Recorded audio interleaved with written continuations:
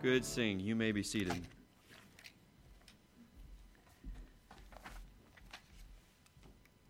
Now, this part I do know I'm supposed to do, and that is preach. Take your Bibles tonight and turn with me to John chapter number 10. We have looked throughout this year on the communion services at a different grouping of things that revolve around our actual salvation. So we've looked at redemption, we've looked at justification, we've looked at sanctification. Tonight we're looking at our security. And there is no greater passage of Scripture to rest in than John chapter 10, dealing with our security and the security of our salvation. I had debated as to when I would preach this. There is a communion coming up in December, but I did not want to spend a lot of time dealing with Hanukkah. But actually, this happens during Hanukkah. Pick up our reading this evening. In John 10 and verse 22, the Bible says, "And it was at Jerusalem, the feast of the dedication." That, by the way, is Hanukkah. When the oil did not go out for the Maccabees as they fought off Rome, staved them off in their desperation. And it was winter, the Bible says. "And Jesus walked in the temple in Solomon's porch. Then came the Jews round about him and said unto him, How long dost thou make us to doubt? If thou be the Christ, tell us plainly." They wanted to be sure. They wanted to know that they could know. And Jesus answered them, "I told you, and you believed not. The works that I do in my Father's name, they bear witness of me. But ye believe not, because ye are not of my sheep. As I said unto you, my sheep hear my voice, and I know them, and they follow me. And I give unto them eternal life, and they shall never perish, neither shall any man pluck them out of my hand. My Father which gave them me is greater than all, and no man is able to pluck them out of my Father's hand. I and my Father are one." Let's pray tonight as we jump in looking at the secure salvation that you have through Jesus Christ. Father, we thank you for the truth of the Word of God. Lord, I thank you for what it has meant in my life. Many a times, especially in my early Christian development and in my wayward walk from you, your Holy Spirit, through repentance, restoration, and reformation of my life, brought comfort through these very passages that we are forever secure, not by our power, not even by our purity, but because of who you are, because of what you have given to us. It is your salvation, it is your gift that you will not rescind, that you will not remove. Bless us tonight, Lord, as we look at this concept and as we dive deep into these texts and other passages that help us to know that we are forever secure when we pray in earnest, asking Jesus to save us from our sins. Bless us, I pray, this evening in Jesus' name. Amen. Well, we finished our revival. How many of you thoroughly enjoyed the last week of preaching on Sunday, Monday, Tuesday, and Wednesday? It was wonderful. I thoroughly enjoyed Brother Summerdorf's preaching. But you know what usually happens on the back end of a revival or around a revival? The devil finds his way, or as Brother Dave properly put it, maybe the demonic realm of number 642, whomever it is, the devil and his minions and our flesh find a way to begin to question within ourselves if we're in fact really saved. There's no greater joy that the devil and your flesh and the world can have than to know that a Christian is confused about the salvation they have been given. The biggest question that I often get asked during times of revival or around Easter time is this: "Pastor, I wish I could be settled and know that my faith is real." That statement usually comes from one of three sources. First, you never actually trusted Christ. Now, as a pastor, I am not going to go around and tell everybody you're not saved and you're not saved and you're not saved. But if you constantly question it, then you've never truly repented of your sins and put your faith and trust in Christ alone as your Savior. That's one possibility. But for many, it's because of the second source, and that is because there is a massive sin in your life that you refuse to take care of. I don't know if that's it, but it's possible. The third possibility is that you've never been taught about eternal security. And Doug will tell you this. On Monday, we went to lunch, and I told him until today, I wanted him to read 1 John, all 5 chapters, every day until we came to church on Sunday. The book of 1 John is a letter written from the Apostle John at the end of his life and ministry to the church, yes, but it's written to the members of the church that they might know they have Jesus Christ as their Savior. Have an assurance beyond a shadow of a doubt that they have trusted in the living God, that Jesus is their Savior. The assurance of salvation does not rest on praying precise words. It doesn't rest on fuzzy, warm feelings. Eternal security rests on God keeping His word, not on you. When we look at security tonight and our security, we must understand that at the outset. Jesus said this in John 6 and verse 37, when speaking as the bread of life, He says, "All that the Father giveth me shall come to me, and him that cometh to me," He says what? You finish it. "I will in no wise cast out."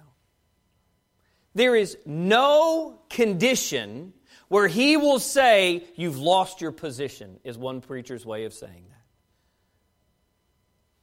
Our passage here in John 10 is the definitive statement about your eternal security. And I wanted to tonight go through the text so that we might understand how we are eternally saved when we put our faith in Jesus Christ. The first thing I'd like us to see, and we begin tonight in chapter 10 and verse 27, is that God's person secures us. It is God's very person that secures us. Notice what Jesus says when talking about His sheep, which if you've trusted in Jesus Christ, you are His sheep tonight. He said, "My sheep," oh, look at the personal nature of this. "My sheep hear my voice. And I, personally, I, God, the living Son of God, Jesus Christ, I know them." And what is it that we do? It says, "And they follow me." This verse speaks of intimacy. It speaks to personal knowledge. This afternoon, Alec and Audrey were at our house, and we're looking forward, as we are with the Abigail and Chase, to their weddings next year. And as we go through these lessons with these newlyweds, or soon-to-be weds, we might say, we go through and talk about, Jessica and I, their roles in relationship. But I always take them to 1 Peter chapter 3, and I will say to the husband, what is your one verse of responsibility? It's that the husband dwell according to knowledge. The husband must know his wife. It is a verse here in John 10 and verse 27 of intimacy. I know them, they know me. Tonight, if you want nothing to do with Jesus Christ, it might be the first source is the problem, that you've never trusted in Him. But if you have put your faith and trust in Jesus Christ as your Savior, then He knows you. He is the perfect husband. He is the perfect bridegroom. This love flows from the nature and the person of who God is, in the person of Jesus Christ. Romans chapter 5, beginning in verse 6, we find the person of God, Jesus Christ, who saves us, who redeems us. He says, "For when we were yet without strength, in due time Christ died for the ungodly." In my Bible, I have scratched through an underline, not crossed out the Bible, I'm not Thomas Jefferson, but I've underlined and scratched out on the side a little word that says, "me." Christ died for me. I was the ungodly. No matter how clean I was growing up in a good Baptist home, I had to come to the point where I recognized it was a personal relationship with the person of Jesus Christ. For scarcely for a righteous man will one die. Yet, peradventure, that word means just perhaps, possibly. For a good man, someone even dare to die. But, here is the absolute demonstration of love. But God commendeth His love toward us, in that while we were yet sinners, those ungodly from the verse in verse 6, Christ died for us. Much more then, being now justified by His blood, we shall be saved from wrath through Him. When we take of the elements this evening, part of those elements are the blood of Jesus Christ. It is His blood that secures you, not your efforts, not your works, not your feelings. It's His blood that secures you. For if, when we were enemies, we were reconciled to God by the death of His Son, much more being reconciled, we shall be saved by His life. And not only so, but we also joy in God through our Lord Jesus Christ, by whom we have now received the atonement. That was another passage or a topic that we preached on this year. What does it mean that Christ is our atonement? God's person is what secures us, who He is. Jesus Christ is our guarantee. His very person commends God's love to us. It is a functional love, meaning it is active in our lives. It is evident in our lives. How is it possible that we can be saved, we might say? Because Jesus Christ determined to be our redemption. He determined to be our atonement. A second thought, then, is it's not just His person that secures us. God's purpose secures us as well. In verse number 28, we read here, the Bible says, "And I give unto them eternal life." Well, that seems to be the purpose statement of Jesus Christ when He came to earth. He came to seek and to save that which was lost. And what did He do in saving us? He offered to us who were dead in our trespasses and sin, those of us who were condemned already, He offered us freedom, liberty, but most importantly, life. That was His purpose. Notice what He says in the continuation, "And they shall never perish, neither shall any man pluck them out of my hand. I give unto them eternal life, and they shall never perish." Boy, that is a statement of purpose. God's purpose is, after all, to populate heaven with His children, isn't it? I mean, when He created Adam and Eve, His intention, we're not talking His foreknowledge and what He understood would happen. He is omniscient, and thus He knew. But His intention in creating Adam and Eve was to create a sentient, free will being that would choose to love Him with all their heart, soul, mind, and strength. And they failed. But through Jesus Christ's atoning death, we can, by faith, accomplish His purpose. So God's purpose is to populate heaven, or His presence, with His children for eternity. And this truth, this purpose, demands security for the believer. That purpose cannot be accomplished if He cannot hold us there, if He cannot keep us there, if He cannot secure us there. And thus Jesus says, hey, my little sheep, understand something. You're safe. You're secure. When we read that great passage at the beginning of Ephesians 1, when it lays out the principle of salvation from a divine perspective, we read in verses 3 through 6 of the Father in heaven, "Blessed be the God and Father of our Lord Jesus Christ, who hath blessed us with all spiritual blessings in heavenly places in Christ, according as He hath chosen us in Him before the foundation of the world." What does that phrase mean? He hath chosen us in Him before the foundation of the world. God established what the plan of salvation would look like, what it would be like. He purposed before the world began that Jesus must come, that Jesus must die, and the only hope of salvation is that you believe in Him. He hath chosen us in Him before the foundation of the world. To what end? That we, because of that salvation, should be holy and without blame before Him in love, having predestined us unto the adoption of children by Jesus Christ to Himself, according to the good pleasure of His will, to the praise of the glory of His grace, wherein He hath made us accepted in the Beloved. That is one very long sentence, and it teaches us one wonderful principle. God's purpose is that you might be saved and become the child of Him. Amen.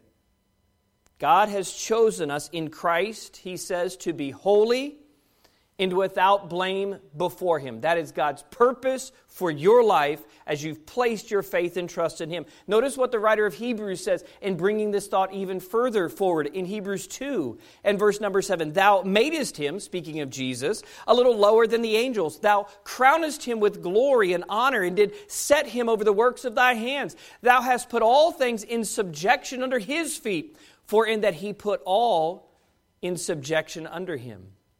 He left nothing that is not put under Him. But now we see, not yet all things put under Him. By the way, look at the world around you. Does it look like chaos? Yeah. The devil's power has been broken. But the fullness of God's plan and purpose has not come to fruition. And so we see the evil in this world. But we see Jesus, he goes on and says, who was made a little lower than the angels for the suffering of death, crowned with glory and honor, that He, by the grace of God, should taste death for every man. For it became Him, or it was necessary, for whom are all things, and by whom are all things, in bringing what? Many sons. There's that adoption. There's that heirship, that sonship. In bringing many sons unto glory, to make Him, to make the captain of their salvation perfect through sufferings. God's avowed purpose is to bring many sons to glory. That's what God wants to do. Why would He do that and say, you know what, I can't hold you in that state though. I hope you make it to the end. If God's purpose is to make His sons holy and without blame, bringing them into glory, and one son is lost, then His purpose is defeated. If He can't keep you to the end, if He cannot accomplish His purpose, then He's not God at all. And I know on a Sunday night that's a deep thought, and some of us are just barely hanging in there, but you're doing great.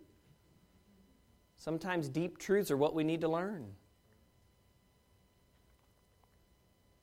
A third thing I think we see here in John chapter 10 is that God's power secures us.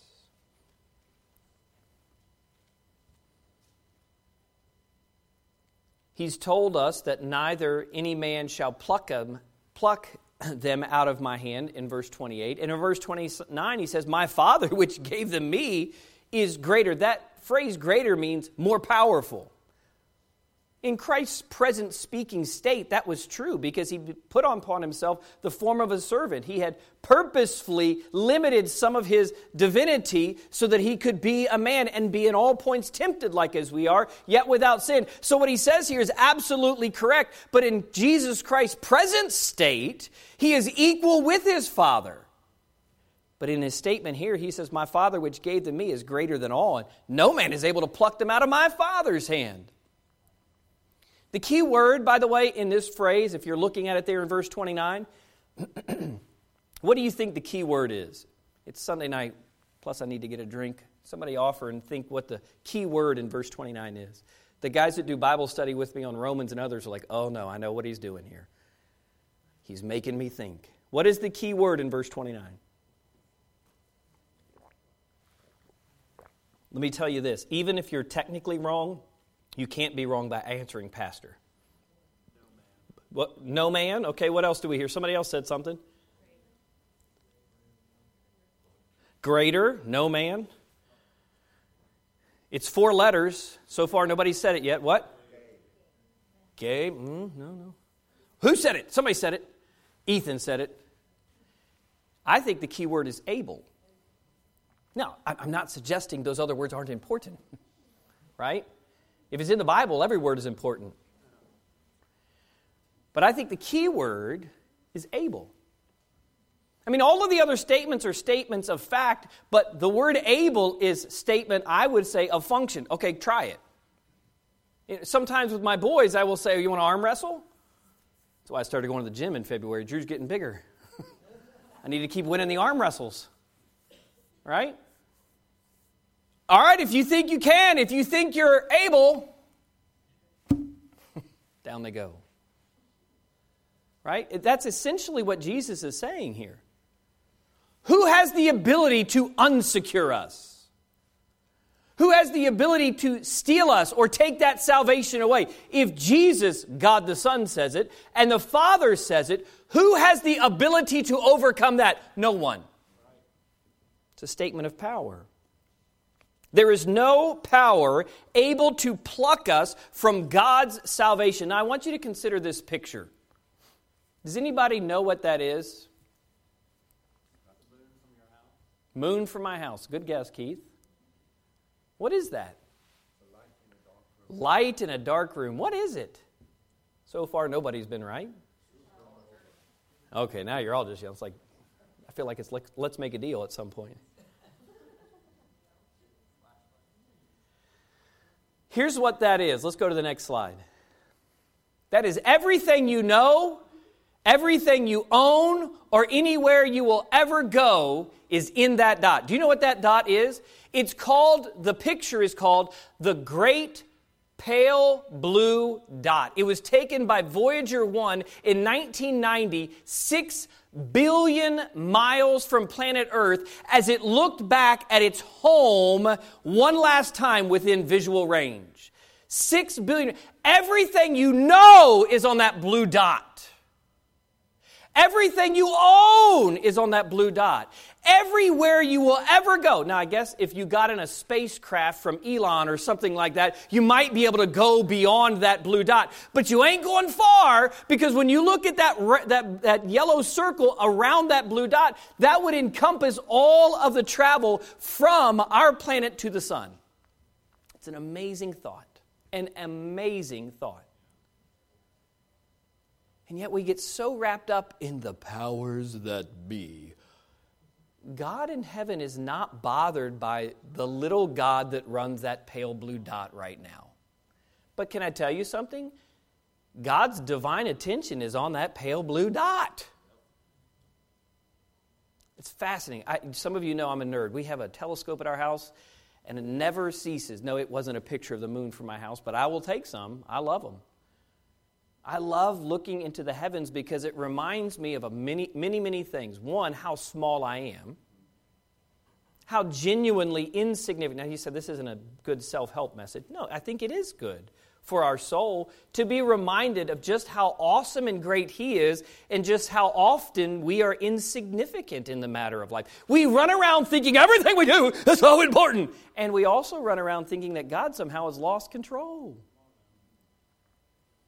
Now, this next picture is a picture of our Milky Way from the high desert of California, someone said in a picture that I have. It's just a glimpse into our galaxy. Do you know what all those dots are? Some of them are stars, very good. Do you know what that nebula gas is? I mean, that's, who knows what? I haven't been there. We're guessing with radiometric testing what those are, red light shift and all of that as it comes back to us. But the point is, as we see it with the visual eye, more than half of the dots that you see on that picture are actually galaxies with billions of stars in them, all emanating their light just from their galaxy. And I do the galaxy like this, but in truth, it is immense. That is just the cloud of our spiral arm of our Milky Way galaxy. We are told that there are 200 billion galaxies, each of them containing billions more stars just like our sun. There is nearly infinite numbers of them. But nothing in any of the vastness of those unimaginable regions has any sway over the God who spoke all of them into being. How do I know that? Because He is an all-powerful God. And so if He, doing that, can say to me, you put your faith and trust in me and you will not lose it, I have to believe it. Yeah. Amen. Romans chapter 8 and verse 31 says this, what shall we say then to these things? If God be for us, who can be against us? He that spared not His own Son, but delivered Him up for us all, how shall He not with Him also freely give us all things? Who shall lay anything to the charge of God's elect? I often in my Bible, where that's at in Romans, have written next to it, old Job. Who will lay anything to the charge of God's elect? It is God that justifieth. Who is he that condemneth? It is Christ that died, yea, rather that is risen again, who is even at the right hand of God, who also maketh intercession for us. Friend, you are secure because God is secure in who He is. He is an all-powerful God. Finally, this evening, God's promises secure us. There is one particular promise that is given here. It's also a statement of fact, but it's a promise that we will not know in its fullness until we see Him face to face. But He says this in verse 30, I and my Father are one. That's a statement of fact, but in the saying of it, in the telling of it, it was a statement of promise. You'll see someday. Right now, you have to believe me, but one day you will see me face to face when we are glorified and in heaven with Him. We will see and know that He and His Father are one. John chapter 3 and verse 14, the Bible says this, and as Moses lifted up the serpent in the wilderness, even so must the Son of Man be lifted up. Here's the promise, that whosoever believeth in Him should not perish, but have what? Eternal life. Close, McKenna. You were there. It's the next verse. The next verse goes on and says, for God so loved the world that He gave His only begotten Son, that whosoever believeth Him should not perish but have everlasting life. I have said this many times when I'm preaching, but I want to draw the point out tonight. What He's promising in those verses, as He's teaching Nicodemus, a rabbi, a seeker, a learner, one that wants to hear from Him. What He's teaching him is of the two realities of the life that is His. Eternal life is only God's. He's the only one without beginning and the only one without end. We are finite. We have a beginning point. But when we put our faith and trust in Him, what do we have? Everlasting life. His eternal life is promised to us as everlasting life. The next verse says, for God sent not His Son into the world to condemn the world, but that the world through Him might be saved. A couple chapters later in John chapter 5, Jesus teaching and preaching says this in verses 24 and 25. Verily, verily, truly, truly, listen, this is the truth, we might say. I say unto you, he that heareth my word and believeth on Him that sent me hath what? Everlasting life, and shall not come into condemnation, but is passed from death unto life. Verily, verily, I say unto you, the hour is come, and now is, when the dead shall hear the voice of the Son of God. Amen. Hallelujah. That is all of us before we're saved. We were dead. But there was a point where we heard the voice of the Son of God because His sheep know His voice. And when He calls, we listen.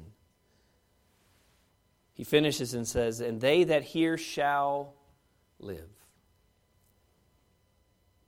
God only offers man one kind of life, and that is eternal life. It's His. It's the only life there is. It's the only life He knows because it's who He is.